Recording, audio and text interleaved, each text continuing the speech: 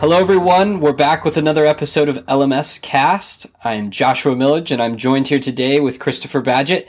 And today's going to be a little bit different because we're talking about learning styles and why they're important to consider when you're building an online course. Everyone learns differently. Some people are visual, some people are kinesthetic, some people are auditory, some people are some combination of a little bit of all of it. And so you need to keep this in mind if you want to have a truly impactful course. If it's just all text, you might be missing out on someone who learns visually. So, Chris, with that, let me throw the ball in your court. What do you think about this, and how do you take all these things into consideration? Well, I think first let's talk about those styles you mentioned about visual versus auditory and tactical and tactile or whatever. Mm-hmm. And then we can end with later in this episode about people who kind of take a big picture, top-down approach, and others who take a bottom-up, step-by-step, roots approach. Uh-huh. But if we get into like visual versus auditory and kinesthetic, the way you can do that in an online format is visually. Obviously, you can use video in your content. Mm-hmm. You can have that same lesson also be an audio, mm-hmm. and it could be a recording of the same thing, which is great for the person. Let's say they're a kinesthetic learner and like to be moving, but they could plug that audio into their earbuds and go for a run. Mm-hmm. Some people like learn better while they're like moving. I totally do. The other, yeah, yeah, it's podcast. That's why I podcast. Right when I'm running, I soak up that information. And a little caveat story, but my mom was a teacher who she had a gift with kids that had learning disabilities and things. And one of the things that people that had ADD, she would just recognize they had excess energy. So she'd have them walk around. And I actually definitely fit into that category. And so in college, I would go to the gym and read my textbook when I was on that treadmill, and I would retain so much more information than if I was just sitting, like all kind of like pent up, it doesn't work for me. So I think, I agree. I think it's good to have that ability for give your course that ability for that segment of student that learns that way. Absolutely. And some people are more cerebral. So if your main course content is a video, you make an audio version. Now you have an audio format of it without the distraction of video. And then some people just like to read. So you can have a transcript or write out what the video is all about, or have a download where someone can download it and then not be online to consume that content. Mm-hmm. So, there's just so many different ways you can go. And as a general rule, whenever possible, I would just encourage people building a WordPress learning management system to deliver your lessons in multimedia format like that. Yeah, and I think one of the things that I've learned, and this is just a simple way of doing it, is if you can record a video, have that recording available in audio, and then also give them a transcript so that they can read it. Like, that's just a very simple way of putting all of those pieces of the puzzle together immediately. Now, one of the things too is you can find, this is like another little trick or hack, is that I have a group of writers that I can tap, and I give them a transcript, and then they actually, make it into real language, because I don't write how I speak to you, I'm using slang and things, but they'll actually take it, flesh it out, and make it into a lesson.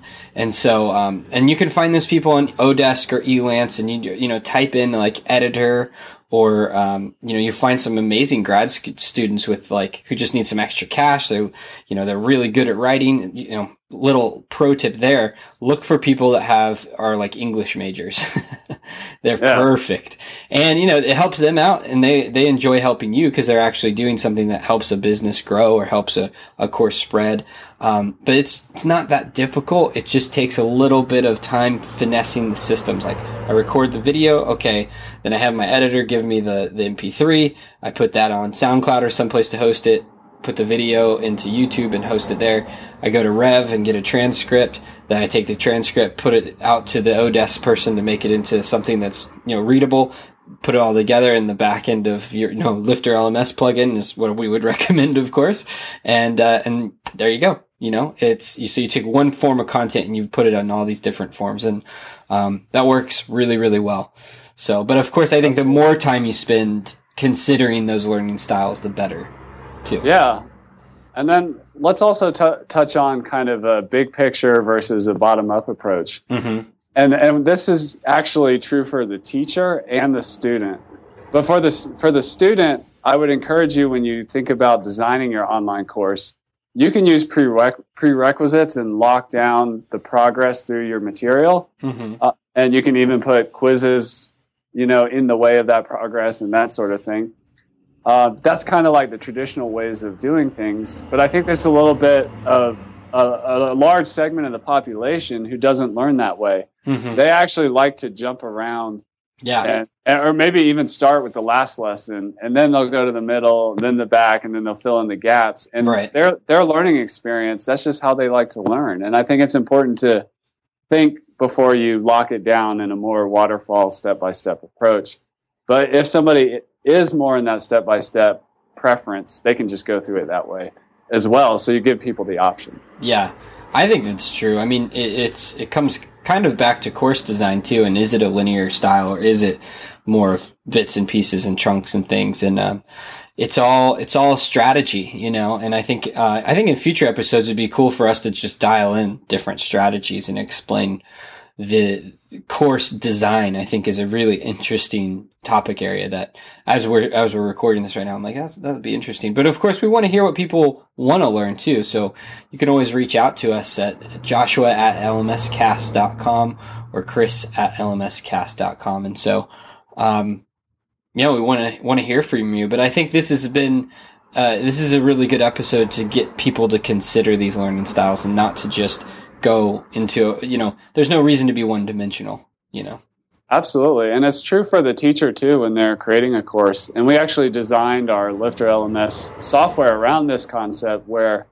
if you're a teacher, some people might want to, let's say this is their first time creating a course and it's all just kind of in their head. You can start with lesson 1 and not even know where you're going. And then I'm just going to do lesson 1, then I'm going to do lesson 2. And by the time I get to the end, I'll figure it out. Some people think that way. Other people, they'll just create, it's all done in their head. They create the course first, then they create, the lessons and the sections. They write all the titles in there, and then they go back and they add the content. So the software can adapt to different ways of, that's more of a, course creation style, but it perfectly mirrors the learning styles. And the same is true for, maybe a lot of people are intimidated by video, so they prefer to do an audio. But then so you do your audio first, and if you do want to bulk out your multimedia format, you can then hire somebody to get on video and teach your material and put that in your course. It doesn't always have to be you. And like we talked about in the before is you can do the same thing with transcripts and getting the written format. So you can start with any one of those, and then where you're strong, and then figure out how to do the rest either yourself or outsource it. I completely agree. Well, I think that's a huge nugget of wisdom that people can take and apply right now, even in whatever system they're using. So I hope that people enjoy that and use that and start considering the different ways people learn. And, it's really out of respect for their students. So cool. Well, any final thoughts for the crew? Yeah, I would just close it out and say we're talking about learning styles, and engagement with different styles is really important to us at our core. But there's if you need a little motivation to do the extra work to factor all these learning styles, it's very true that having multimedia formats increases the perceived value of your material. 100%. So you can often charge more money at that point. So if you need a little motivation to do that work, considering raising the price of the course because of that value you're adding is a great little side effect of accommodating learning styles. Awesome idea, man. You're always giving these last minute takeaways that that's so true. I mean, you can raise the price there and the value because you're giving more value. So awesome. All right. Well, that is it for today, and we will see everyone next week.